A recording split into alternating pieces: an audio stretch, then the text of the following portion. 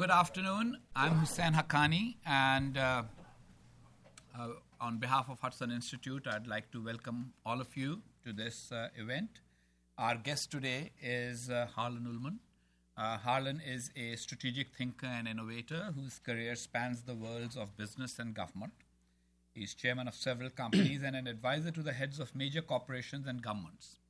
And he was the principal author of Shock and Awe. He's a senior advisor at the Atlantic Council and a member of its Strategic Advisors Group.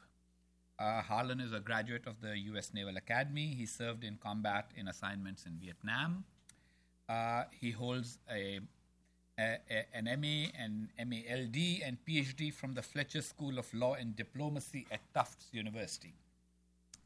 And today Harlan is going to talk to us about his new book, A Handful of Bullets, which, by the way, is also available for purchase. And Harlan will very kindly sign the books for you as you leave if you want them.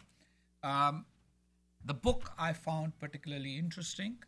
One doesn't always at Hudson. We sometimes try to discuss subjects, provoke conversation, look at ideas, not always necessarily agreeing with one another. And in this book, Harlan has actually laid out what he considers to be the biggest issues facing the United States and why there is a need for strategic solutions rather than just short-term fixes. His book goes back in history to tell the story of three transformational legacies of the First World War, and that's why the subtitle of the book is How the Murder of Archduke Franz Ferdinand Still Menaces the Peace.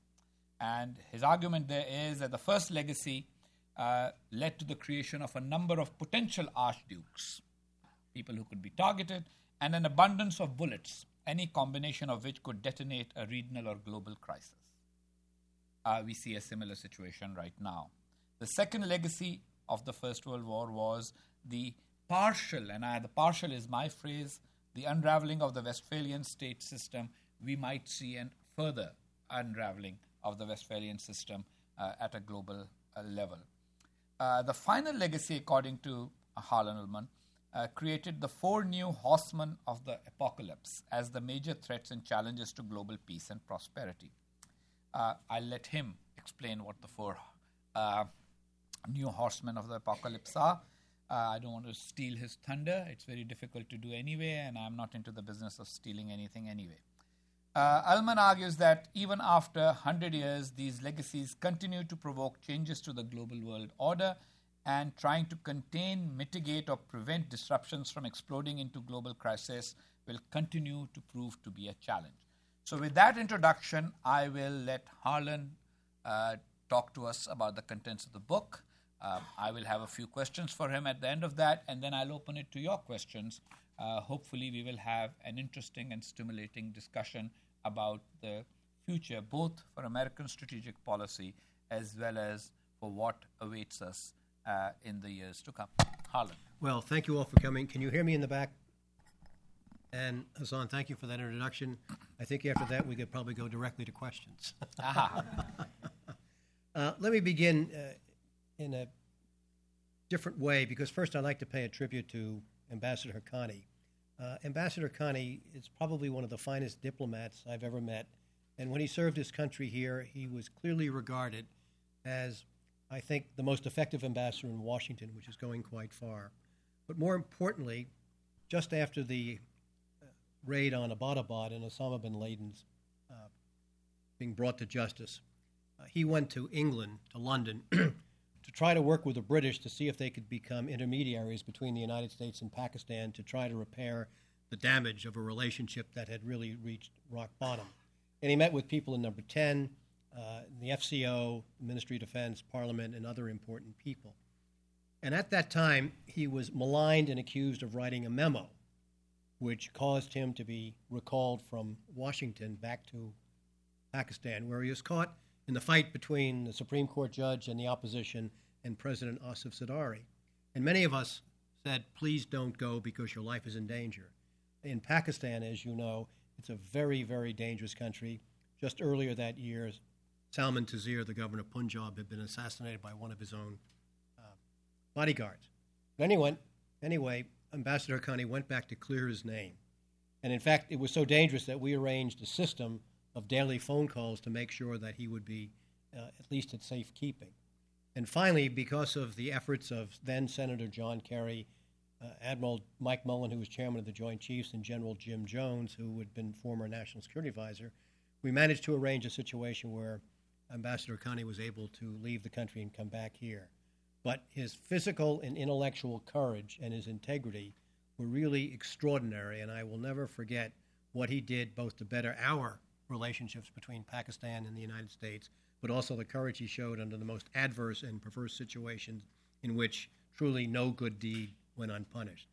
So with that, let me answer the question, why would anybody in his right mind want to write a book about World War I, given the hundreds of thousands or millions of columns of books, articles written about it?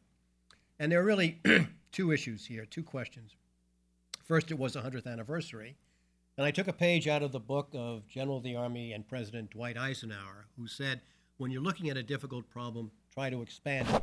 So was there something about the assassination, aside from starting World War I and leading and planting the seeds for World War II and the Cold War, that we have missed? Was there something that really came out of this that has been so far invisible? And second, certainly since Vietnam, but after September 11th, I have been plagued by three recurring questions. I won't be pompous enough to say these are recurring nightmares, but they're pretty close. The first is, why has every war that the United States started, we have lost? Vietnam was the first. We went into Afghanistan to get al-Qaeda and Osama bin Laden and ended up declaring war on the Taliban. And I would argue, while that war may not be lost, Afghanistan is worse off today. And then we went into Iraq on trumped-up charges in 2003, which in my mind was the worst geostrategic blunder in our nation's history. Why did we do that? How did that happen? And so these came together in this particular book. And as Ambassador Haqqani noted, what really transpired besides these three legacies that I would call, and why did they transpire? And I argue in the book that what happened was, because of World War I, and indeed the assassination of the Archduke, the forces of the diffusion of power and globalization were unleashed, that over time would be accelerated by the information revolution, which would lead to the empowerment of individuals, groups, and non-state actors. And of course, the information revolution has just put that on a series of steroids.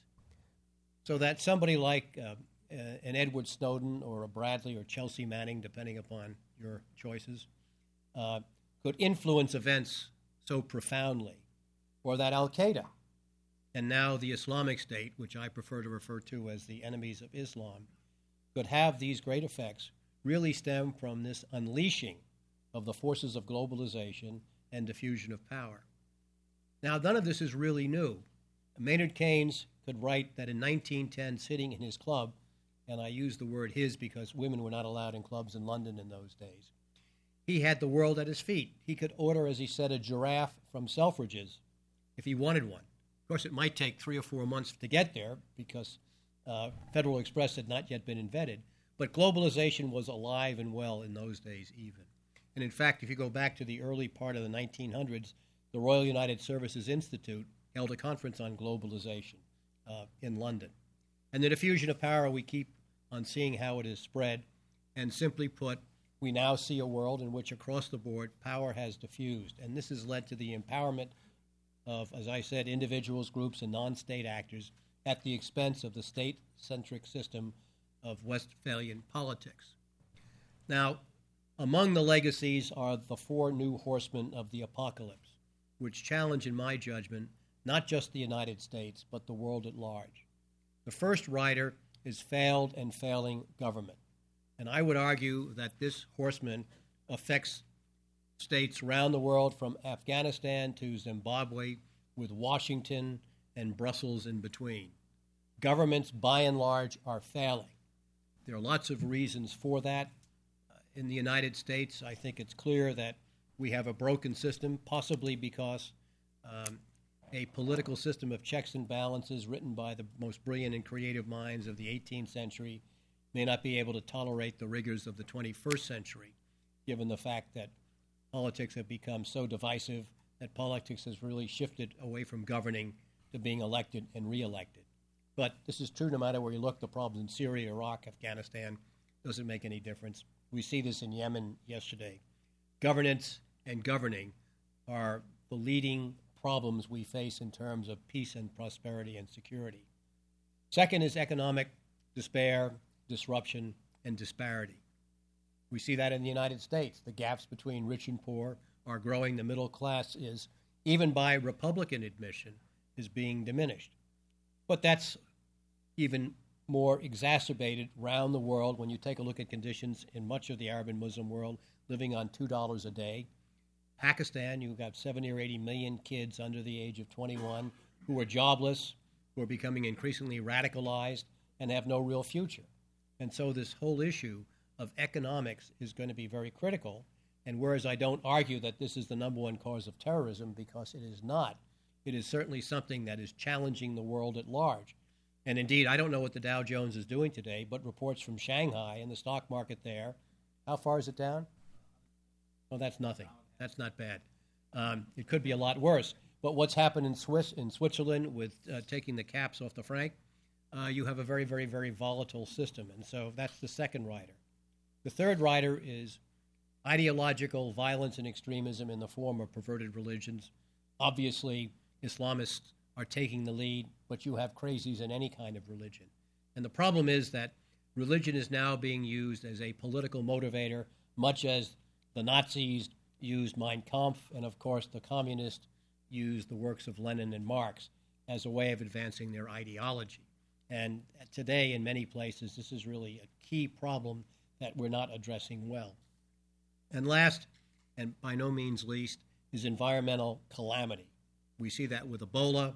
Last year is arguably the hottest year on record, but you take a look at extreme weather patterns, from floods and droughts on the west coast of the United States to tsunamis and earthquakes, and of course Ebola. We have to deal with environmental disparities, environmental calamities. Now, a third of the book goes into corrective ideas and solutions, because it's easy enough to identify problems. How do you deal with them? So let me give you a few ideas along the lines, and there are many in the book that range from cosmic to very, very specific ways that we can change the structure of our government, our whole national security apparatus, and focus on dealing with causes and not symptoms of the problems that ail us. First, in the case of the United States, fundamentally we need to shift to a brains-based or strategic orientation. For a lot of bad reasons, we tend to focus on symptoms and not causes. You take a look, for example, in the so-called war on terror, which I think is a very, very bad misnomer, because terror is indeed a symptom and a tactic, but not a cause. We're focusing on the symptoms, the terrorist, but we don't deal in the basic causes. Where, for example, is our counter-narrative to take on the ideology of the Islamists? What are we doing to improve economic livelihoods around the world? And so one of the things we need is a broader strategic mindset of understanding we have to focus on causes. Now, it seems to me that writing a strategy in this particular day and age is difficult because so many regions are different. It's not like the Cold War or during World War II, where you had a pretty single threat or danger. But today you've got different regions and different dangers that have to be addressed. My view is that the overall strategy or mindset of the United States ought to be out to secure peace and prosperity. But what makes this different is that we have to do this through partnerships. We have long stopped since being the indispensable power or the single superpower or the unipower. We just do not have the wherewithal to be able to do all the things that we need to do unless we rely far more on allies and partners. Now, obviously, during the Cold War, we did this with NATO, clearly the most successful military alliance in history.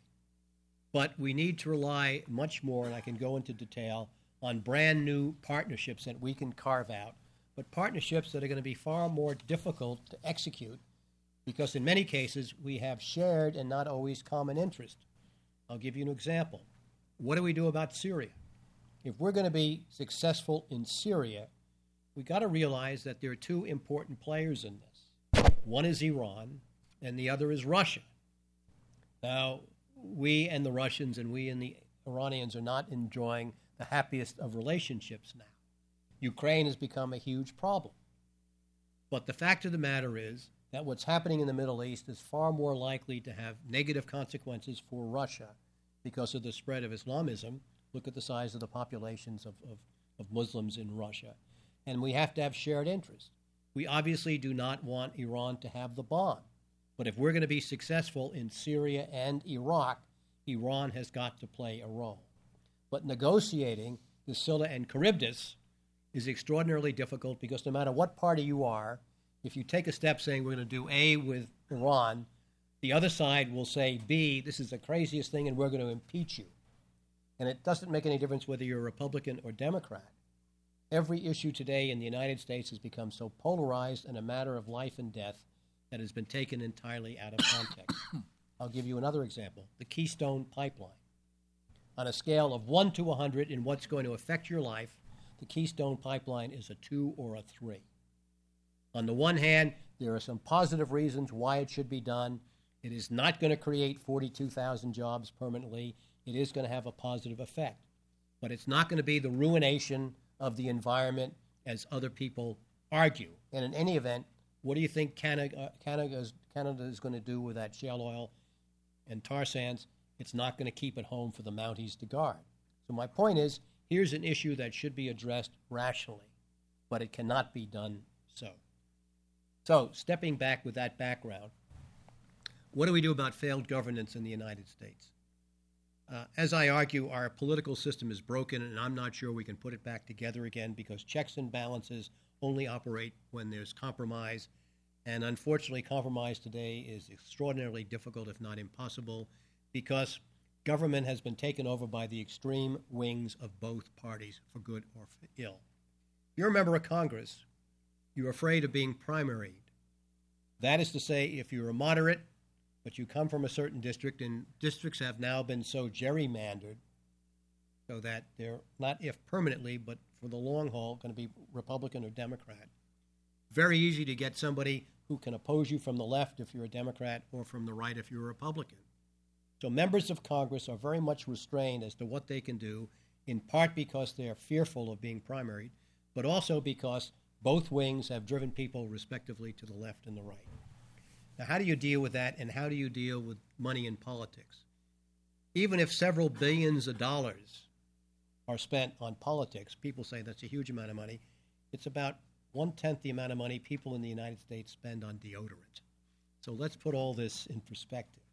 But how do you get around this? Because money is obviously very important. It is the mother's milk of politics. I argue most importantly, we have to put in a system where universal voting, that is to say, mandatory voting, becomes the rule. This is done in Switzerland. It's done in Australia. People have got to show up. Whether they vote or not doesn't make a difference. But for national elections, for Congress and the presidency, people have to show up. Now, instead of having 52 or 53 or even 60% of Americans voting, supposing 80 or 90% went to the polls, what effect would that have? Well, first, it seems to me it would probably require Americans to become better understanding of government. Some people think that Americans are just not very smart. They're just after jobs and education and so forth. They're not interested. That's absolute nonsense. Americans can be made far more interested and participants in the government because everybody basically says government has failed. If you take a look at opinion polls, very few Americans believe government is working. If you had to go and you had to vote or at least show up, you would have to take an interest. Now, if you had 80 or 90% as opposed to 50 or 60%, what would that do about money? Money really is given by both extremes to influence those extremes in that base. But the base now becomes overpowered by numbers, and there's not enough money to affect those Americans, particularly if they are of the center or center left, center right. So I think that would be the first step in democratizing the country, but trying to bring compromise and common sense back and negating the effects of money in both wings. Second, I would also argue that the 22nd Amendment that prevents a president from 2 elected terms ought to be repealed. I think for the first 6 so years of his presidency, George W. Bush was the worst president in my lifetime, far and away. But I have to tell you, the last year or two, he became pretty competent. Now, the price of education may have been unaffordable, but why would you waste all that experience? And even though you may be a Bush hater or a Bush lover, it seems to me that a third term, or the prospect of a third term, is very important, so we don't throw away all that experience. I also would argue very strongly of expanding the terms of members of the House of Representatives to 4 years. I think it's absolutely ludicrous. You're elected for 2 years, and what are you doing all the time? You're raising money. You're in continued pursuit of money, and you really cannot have an opportunity to govern. So I think that's also important. I also think that I'm reminded when Don Rumsfeld was Secretary of Defense the first time, you know what the length of the defense budget was? How many pages? 80. Anybody want to guess the length of the defense budget today? It's over 1,600. It's absurd. Now, I think one of the things we ought to do is to require members of Congress to affirm before they vote on a bill that they have read and understood it. Now, you laugh, and if you had any member of Congress here, they would say that's absolutely impossible. Well, I will tell you, as chairman of a couple of companies, if I said, I'm not going to read that contract, or I'm not going to read that agreement, it's not worth my time. If I were in a public company, first of all, I could be arrested and go to jail because I've been violating the law, which says that you have to certify that everything you say that you put out is correct. Sarbanes-Oxley Act. But my board of directors or my shareholders would have a fit. So why should we allow Congress to operate on its own rules that defy common sense and that simply are huge inhibitors to good governance? Second, regarding the economies, we live in a fourth world city, a fourth world country. We live in Georgetown off N Street. There are some potholes in N Street, I think, that go to China. Now, why have we not repaired our infrastructure? Everybody talks about the shale gas revolution, right? Billions of cubic feet. How are you going to export it? Ships. Anybody know the number of ports that can accommodate the super tankers that can carry this stuff? Absolutely. It may only be one. But the fact of the matter is, if you're going to use it, you've got to fix the ports. Our electrical power grid in 1980, this is 4,000 years ago, 1980, the Center for Strategic and International Studies wrote a study that said the most critical problem we have in the United States is our electrical power grid. It is vulnerable, and guess what? It's not gotten any better. Internet services, education. We need to repair our infrastructure from soup to nuts. And the model here is the 1954 National Security and Highways Act, passed by Eisenhower. Why? Because Eisenhower felt if there's going to be a war, you need to have a highway structure. But Eisenhower also understood if you're going to really stimulate the economy, you had a road structure to complement the railroads. And it was paid for by gasoline tax.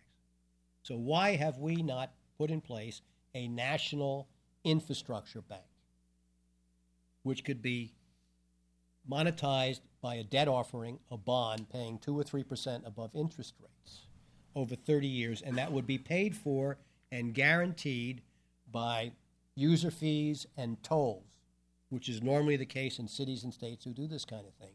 And by the way, if you wanted to raise a couple of $1 trillion, one way to do it, what about all this money that American corporations are keeping offshore because of tax purposes? It mounts into several trillions of dollars. Supposing you said, we'll give you a tax break. You can bring that money back provided you put it into this infrastructure bank. My guess is you could raise probably both by bond offerings that could be secured over the long term by the government and by repatriating this money, $2 trillion. Now, can you imagine what $2 trillion, if sensibly spent, would do for this country? It would move us into the 21st century. It would also create lasting jobs. And for the life of me, the only reasons I don't see why this has been done, and years ago, John Kerry and Chuck Hagel wrote legislation for a national infrastructure bank. It just fell apart was never passed. And the only reasons I can think of was because the Republicans are afraid this is going to lead to big government, and the Democrats don't want the private sector to do it. I think this is on strictly ideological grounds. And it can be done so that you had a way of dividing the money among the 50 states. The American Society of Mechanical Engineers every 10 years comes out with a study about where our infrastructure is failing.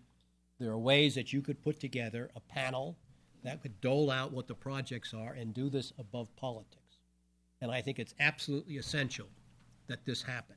And by the way, when we deal internationally, why don't we have regional infrastructure banks in Africa, in Asia, Latin America, on the same basis that they are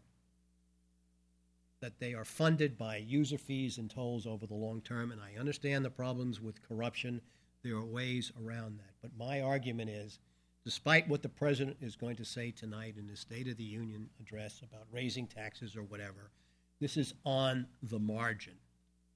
And I am afraid, given the nature of international economics and the fragility potentially in China and elsewhere, that unless we move forward with something like an infrastructure bank, which can really have tremendous effect, we are going to be in a huge economic pickle over the long term.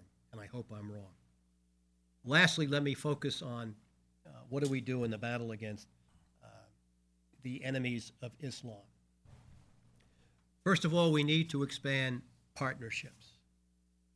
You take a look at what happened in Paris. 17 Frenchmen were killed, and 44 leaders of countries came together. Millions of people rose up. 147 kids were killed in Peshawar. God knows how many people are being killed in Syria, Iraq, or Afghanistan today, or in Yemen. Nigeria, Boko Haram has killed a couple of thousand people, and the 200 young girls who were kidnapped are still kidnapped. How many leaders of states have come together to protest that? The point is that on the one hand, what we think in the West is an absolute insult to us and an atrocity is not necessarily viewed the same way around the world. And the only way we're going to be able to attack the Islamic State, the enemies of Islam, Al-Qaeda, and these many groups is really through Arab and Muslim countries.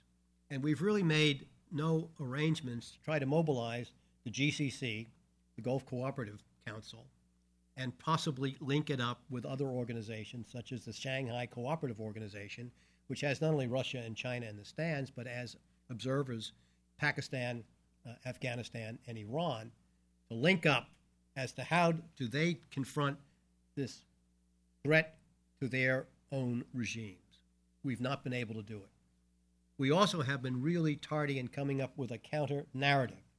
Now, I understand that you can say that the Grand High Cleric in Saudi Arabia or Egypt has come up, that King Abdullah of Saudi Arabia has, in fact, declared that these are bad people. But we have not been able to come up yet with a counter-narrative to operationalize it, to take on and reverse the propaganda that's being used on the internet and social media much more effectively by these Islamists. They have probably done better because in terms of the backlash they have painted over the incidents in Paris than the Western world has in mobilizing anything. And why we have not been able to do this as an order of top priority remains, to me, a real quandary. Now, I know that the Secretary of State is embracing this. As some of you may or may not know, we've just, when I say we, a new headquarters has been established in Abu Dhabi to try to take on this counter-narrative.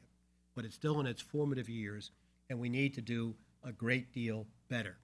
But the notion here is that we need to have partnerships in place in which we can be supportive, but we have got to get people in those parts of the world to take the strain and understand what the damages are. Now, having said that, you can ask me, what do I think the chances of any of this being done? And I would not be wildly optimistic. But I'm not being apocalyptic here in terms of where the future runs. I think that if we do not take a strain, the United States is not going to explode. It's not going to implode. That's nonsense. We still have the biggest economy in the world. We're going to have the strongest military. We have all these things in our advantage. But what is going to happen is that there is going to be a marked decline in our standard of living. not necessarily for those of you of a certain generation in this room, but certainly for your children and grandchildren and lots of the interns and younger people here, that standards of living are going to decline, and they may decline greatly, and expectations about the future are going to decline. I had this discussion with Brent Scowcroft not long ago, and Brent said, when I was growing up, we had the Depression, we had World War II, the world was horrible. What's any different today? And I will tell you the big difference today. In the past, there was always a sense of optimism. Even during the Depression, and my parents, who fortunately were not all that badly affected by the Depression, used to remind me that there was still a spirit of optimism. Even in the days of the Cold War of Vietnam, there was always a sense of optimism. And I'm afraid what makes today different from other days is the fact that Americans no longer share the same sense of optimism for the future. Now, whether that will continue or not, I don't know. But it seems to me we have it within our ken. We have it within our capability to do this. But the only way this is going to happen is, first, we have to shift to a new strategic mindset for the future that is strategy-oriented. And second, we have to engage the American public. The American public cannot be engaged in its own governance. We are going to get the government we deserve. And that is not the government that I would like to see. Thank you, and I will welcome your questions. Good. You've given this room and all those who are watching on their computers a lot of food for thought. But here's where I will begin. I mean, you did say that, of course, the chances of all of this happening are not that great. Why propose sort of solutions to a problem which you know do not have a chance of success? For example, the constitutional amendments that are needed. Isn't that a bridge too far? Some of the other ideas, very practical, possible, but some of the political ideas, not necessarily all that pragmatic. You raise a very fair question, and I think what one has to do is to begin planting the seeds that eventually can, I hope, flourish. You had a handful of revolutionaries in a small room in Switzerland, and that turned into the revolution that changed Russia into the Soviet Union. Lawrence of Arabia wrote that if you could get 1% of the population engaged, you could take on 99%. And what I hope to do is, through this book, is to say to Americans who read it or Americans who listen to me, we have these profound problems. And if we are serious, change on the margin will not work. And if you're serious about putting this country on the right course for the 21st century, we have to make some fundamental changes. And therefore, constitutional changes are not out of the question. We've amended the Constitution, 28 times? Some of those amendments have been, after the first 10, have not been very smart. The Volcker Amendment preventing drink, et cetera, et cetera, et cetera, et cetera. But I think at some stage, when situations become desperate enough, people are going to want to put in place, want to know ideas. And so what I'm doing is, as we used to say in the military, prepping the battlefield. Okay. I'm sure that there are people who have comments on it, some of your observations about the Iraq war, Afghanistan war. But before people ask it, I'm going to ask you, what makes you say that Afghanistan is worse off today than, say, for example, on the eve of 9/11 when the Taliban ruled it? I certainly don't think so. And similarly, how was Saddam Hussein being in power in Iraq better, for the Iraqis at least, than what they have today? Well, I think the second part of your question is self-evident. Iraq is in the middle of a civil war, and Saddam Hussein was incredibly brutal and a bad guy. And if you were a Sunni, life was, if you were on the other side, life was not particularly attractive. But having said that, the Middle East was not in turmoil. There was a counterweight to Iran, and a hotbed for terrorism was not allowed to flourish. So I agree with you, Saddam Hussein was an evil man having him out of the way obviously is a plus, but the situation in Iraq is far more precarious, far more dangerous, and I would argue for almost every Iraqi far more difficult than it was before September 11th. Case in Afghanistan, obviously nobody wants to live under a rule which you can't fly kites, and the Taliban were reprehensible. But unfortunately, the tribal order has been upended, and what has replaced it, it seems to me, is likely to be, after we withdraw, almost perpetual civil war. And so I think if you have body counts and human measures of despair, Afghanistan is going to be far worse off.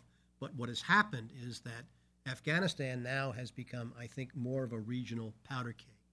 What's going to happen in Pakistan over Afghanistan, it seems to me, is by no means certain, and I would say it's probably a lot more dangerous now than it was before September 11th. So certainly in the case of Afghanistan and for the world at large, the situation is far off. In terms of Iraq, for Iraqis and the world, the situation is by any measure far worse off. Okay. There are a lot of other questions too, but I'll let the audience ask them, and I might kind of join in every now and then. There's a very interesting line in the book which I'll kind of read just now. It says that facts have become obsolete and intermingled with opinions. So I will give the first right of question to the person who actually thinks that the author is guilty of the same. Okay, nobody's asking the second that. Question. So then let's go to the second question. Thank you.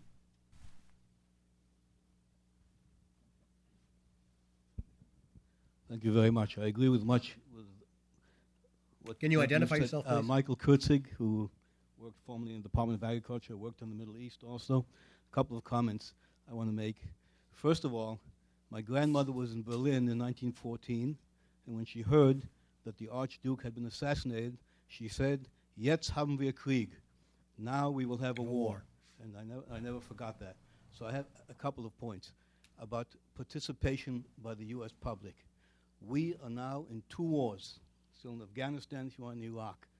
You can't see anything in this country concerning this war. We're living a normal life over here. Would you comment on that? Number two, you talked about expanding the term limits for members of the House, and expanding and having 3 terms for the president. What do you think of limiting the term limits of the House and the Senate? Maybe to 5, or maybe 2, if you want 4 years, maybe 3 terms in the Congress, and maybe 2 terms in the Senate. What do you think about that? Because many people have built kingdoms on this, and people don't have a chance. They have their interests there. Thank you very much. Yeah. About term limits, we have them. They're called elections. Now, you will then counter by saying, yeah, but regions, districts are so gerrymandered, it doesn't make any difference. I'm opposed to term limits, quite frankly. I think it's up to the electorate. But the caveat to that is I think we have to try to un-gerrymander a lot of these districts to make them more open. But universal voting would change that dramatically, because then I think you would have more people voting, and I think that you would have an opportunity to have elections that would have a wider base. So I don't agree with the notion of term limits. Obviously, there are a lot of people who can have that. I also don't believe that denying people with experience is really a smart idea. You have a whole new batch of members of Congress who don't have the slightest idea what's going on. And it's not. I'm not being critical. It's just the nature of the issue. They don't understand the procedures of Congress. They don't understand how things work. It's going to take some time. And one of the things I propose in my book, which probably gets more to your question, we don't have a very good transition plan for people in government. President comes in. What preparation does he really have for the presidency? I mean, I argue that the last 3 presidents were not experienced and not ready for the job and not prepared for it, and it showed. How do you change that? New members of Congress. Harvard has a 1-week course. Well, that's absurd. It's like saying, here's a 1-week course in brain surgery. Go out and operate. So what do we do about that? 4-star generals and admirals, when they rotate to a new job, how much time do they have in transferring to try to take time off to learn about it? The answer is because Congress has specified the number of flag officers at certain ranks. They have no time. So one of the things we need to do, I argue, is change the National Defense University to a National Security University and have mandatory courses there that members of government, both in the executive and the legislature, have to attend, as well as their staffs. This can be done online, offline, doesn't make any difference. Because unfortunately, the world is far more complex and Look at regulations today. Look, and I was captain of a destroyer 150,000 years ago. We almost, I could say, raised it to gallons. It was so long ago. It was a lot different. Today, being in the same position, you are so constrained by these things where warfare has become lawfare. So you've got to understand a lot of these constraints. And I think preparing people when they come into office is essential. And that's one way of getting at the root of the problem that you have. Okay. Right here in the middle. Hi, I'm Brooks Borland. My question is, you talked about the unraveling of the Westphalian Treaty. Yeah.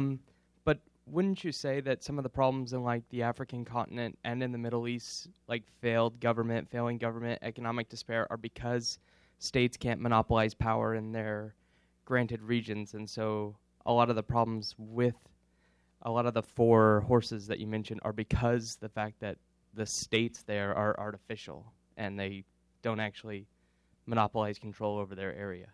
Well, you've asked a very complicated question. I would argue that let me get myself in real trouble. If we didn't have Sykes-Picot in 1916, I'm not sure we'd be in this mess today. If India and Pakistan didn't divide, I'm not sure we've been in this mess today. I will restrain comment about Israel and Palestine. And so, yes, artificial boundaries have been very, very real. And the problems of the subcontinent in Africa go back, obviously, to colonization and so forth. And so, yeah, there are a lot of other roots of the problems, but I would argue that the four horsemen that I just described amply describe what's happening in the parts of the world that you just raised. I mean, what are the problems in Africa? Failed government, economic despair. You've got, obviously, rampant religious extremism. Nigeria. I've been surprised by two things geopolitically. One, that North and South Korea have not allied. And I got over that in 2000 when it became clear they weren't, but I thought that was going to happen. And that Nigeria has not yet imploded. I have been predicting a civil war in Nigeria for a long time, but rather like the economists who have predicted 5,000 of the last two recessions, I have been wrong. But the four horsemen are at the root of the problem, and obviously artificial boundaries and colonization help spark that. But the other part of the question was that the state no longer has the monopoly over coercive power. Well, I think in large part, that's correct. Clearly, at home, domestically, states still have power, but that power is becoming diffused by outside groups. And what's really interesting, and one of the most frightening aspects of the dangers that Islamism presents us, is the challenge between safety, privacy, and security. Because what's happened, and I don't think Osama bin Laden and al-Qaeda really figured this out, but they have challenged our constitutional rights. Free speech, freedom of religion. I believe in freedom of religion. Supposing at Friday prayers, I stand up and say, we have to overthrow the government. Where does free speech start or stop, and where does freedom of religion? And so we have all these challenges. You're seeing it in Europe right now. For example, in the UK, David Cameron has said they're going to pass new security laws, which most of the Brits, I suspect, would agree with. France, the same thing, anti-terrorist laws. But the greatest ideological threat, it seems to me, that's being posed, or legal threat, is by the use of terror to inflict terror and to cause a super backlash. Osama bin Laden did not conceive of three things when he attacked the trade towers. He didn't think they were going to fall down. He thought they were going to stay there as burning monuments. He didn't think that the stock market would lose $1 trillion of value and the economic damage that would be done. And he certainly didn't anticipate the reaction of the United States coming to Afghanistan and then ultimately into Iraq. The issue here is that the cost-exchange ratio, something we don't fully appreciate, is in the favor of the bad guys. I'll give you a couple of examples. The bad guys in Iraq and Afghanistan used booby traps, improvised explosive devices. If you sum up the amount of money that it cost all the IEDs to make it may be in the millions of dollars. Do you know how much money the United States spent on countering improvised explosive devices so far? Anybody want to guess? It's in the billions. $70 billion. That cost exchange ratio is not in our favor. And so now you have an attack in Paris by two small groups. Think about the counter reaction and blowback that you've caused in those countries, the damage that you've done psychologically as well as socially, and then how you can amplify that on social media so that you exploit the damage that you did. Without understanding it, that is a brilliant strategy for the wrong reasons. And so one of the problems is that for the time being, the cost exchange ratio in dollars and in political impact is on the side of the bad guys, and we have to learn how to reverse that. Okay. Other questions, comments? Yep. Hi, my name is Alejandro Sanchez. I'm a senior fellow at the Council on Hemispheric Affairs.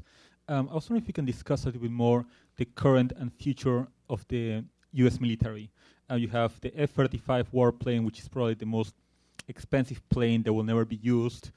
You mentioned the National Defense University. I studied there a few years ago. They just let 12 full-time professors go because of budget cuts. So I'm wondering what you think is where this country is going when it comes to its military, and if it's being used properly and if it has the proper budget for the proper programs. Thank you. I have two chapters or two appendices in my book. I should say this. I have a chapter in the book on cyber, which I find really, because I come up with a real proposal about how we can deal with a cyber framework. I have a history of the financial crises of 2007, 2008, which, believe it or not, go back to 1907 and the financial crisis here, which the year later, credit default swaps were made illegal. And the reason I like looking at this history of how the financial crisis imploded, and it took a long time to do it for a variety of reasons, similarly matches what happened since 1914 and the death of the Archduke. You have this long-term series of cancers that took time to metastasize. And it's a very, very salutary lesson. Now, regarding the Department of Defense, first of all, we have an extraordinary military. People say the military is worn out. If you go in the field and say, you got to go back into Iraq and Afghanistan, they're going to say, great. This is what we're meant to do. Why? Because we have spent a fortune in training, preparing, equipping, and paying these people.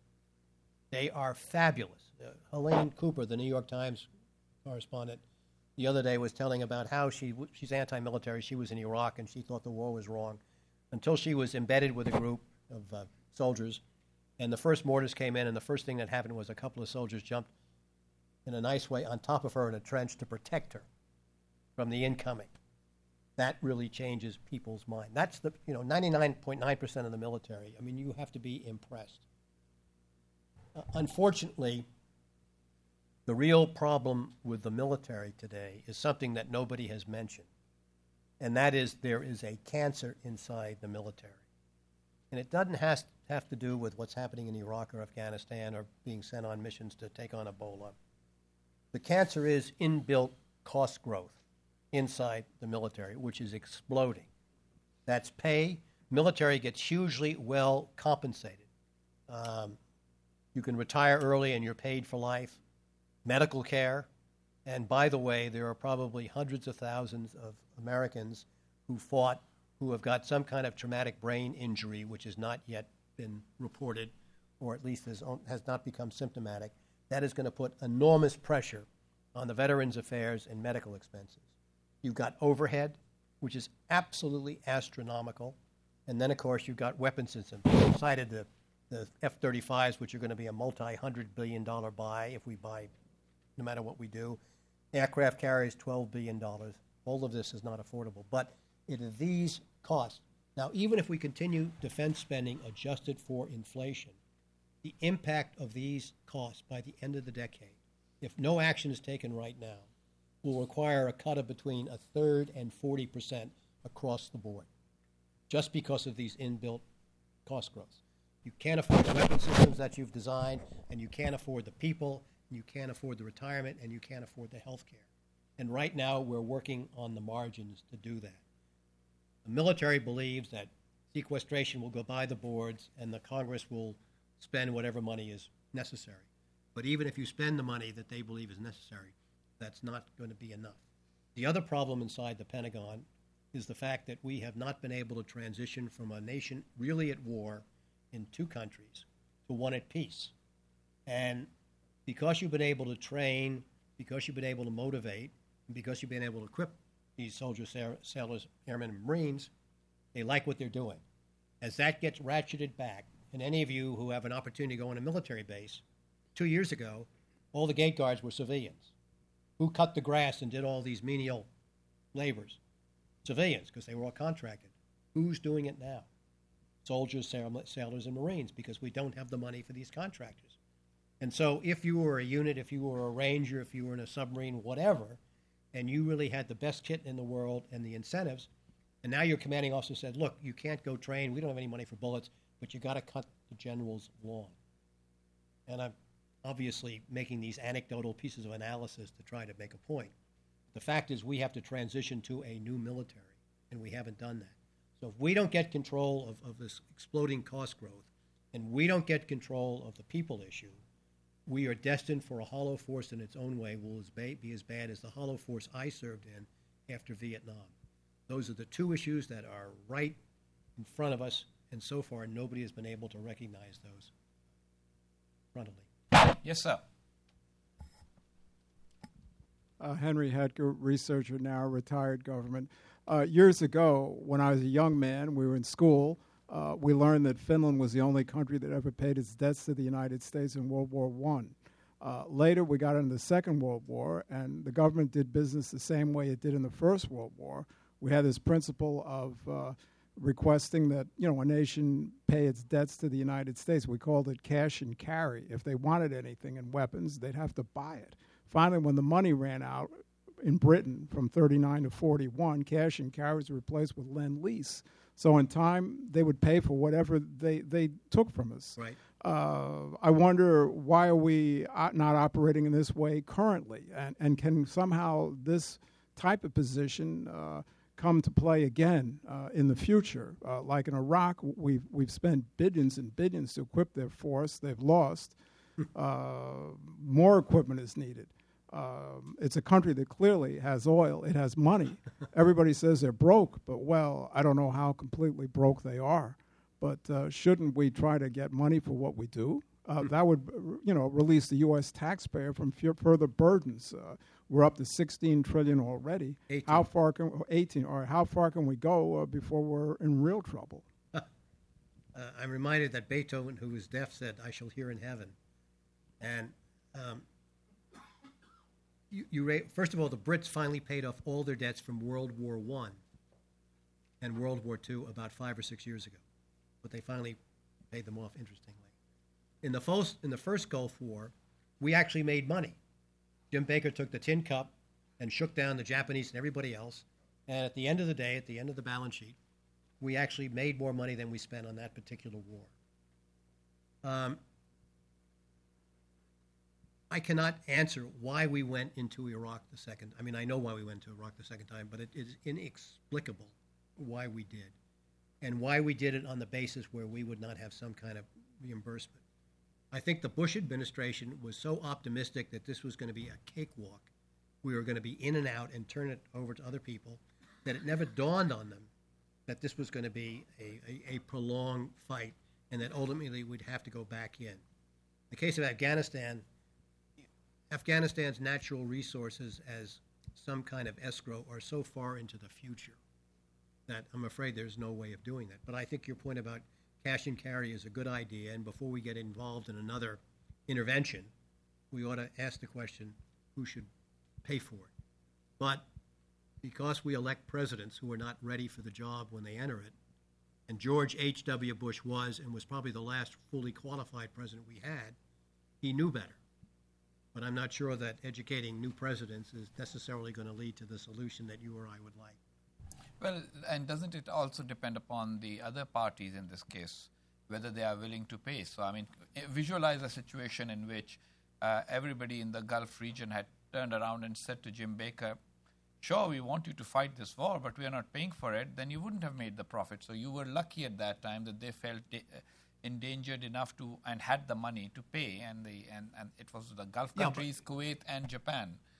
They paid for it, right? No, that's right. But would people have paid for Iraq? I mean, who could have paid for No, Iraq? but you went into Iraq, and if you're going to go into Iraq and you said, all right, we're going to do this, we're going to turn over equipment, but at some stage we are going to get some percentage of your oil revenues. We could have done that because as long as you have the leverage of the upper hand, whether it's because the other guys are scared witless or because you just have power, it's something that you have to think through. But we didn't do it in Vietnam either, but I'm not sure what resources Vietnam had. Other questions, comments? Everybody's talked out. I guess. Well, thank you very much, Harlan, for joining us. The book, A Handful of Bullets, is available for those of you who want it. Harlan will definitely sign it. I'm sorry we didn't anticipate the depression at the end of the conversation, so we are not giving out free tablets of Paxil along with the book, but I'm sure you can manage without them and still like the book. Thank you, Harlan. Well, thank you very much. Thank you all for coming.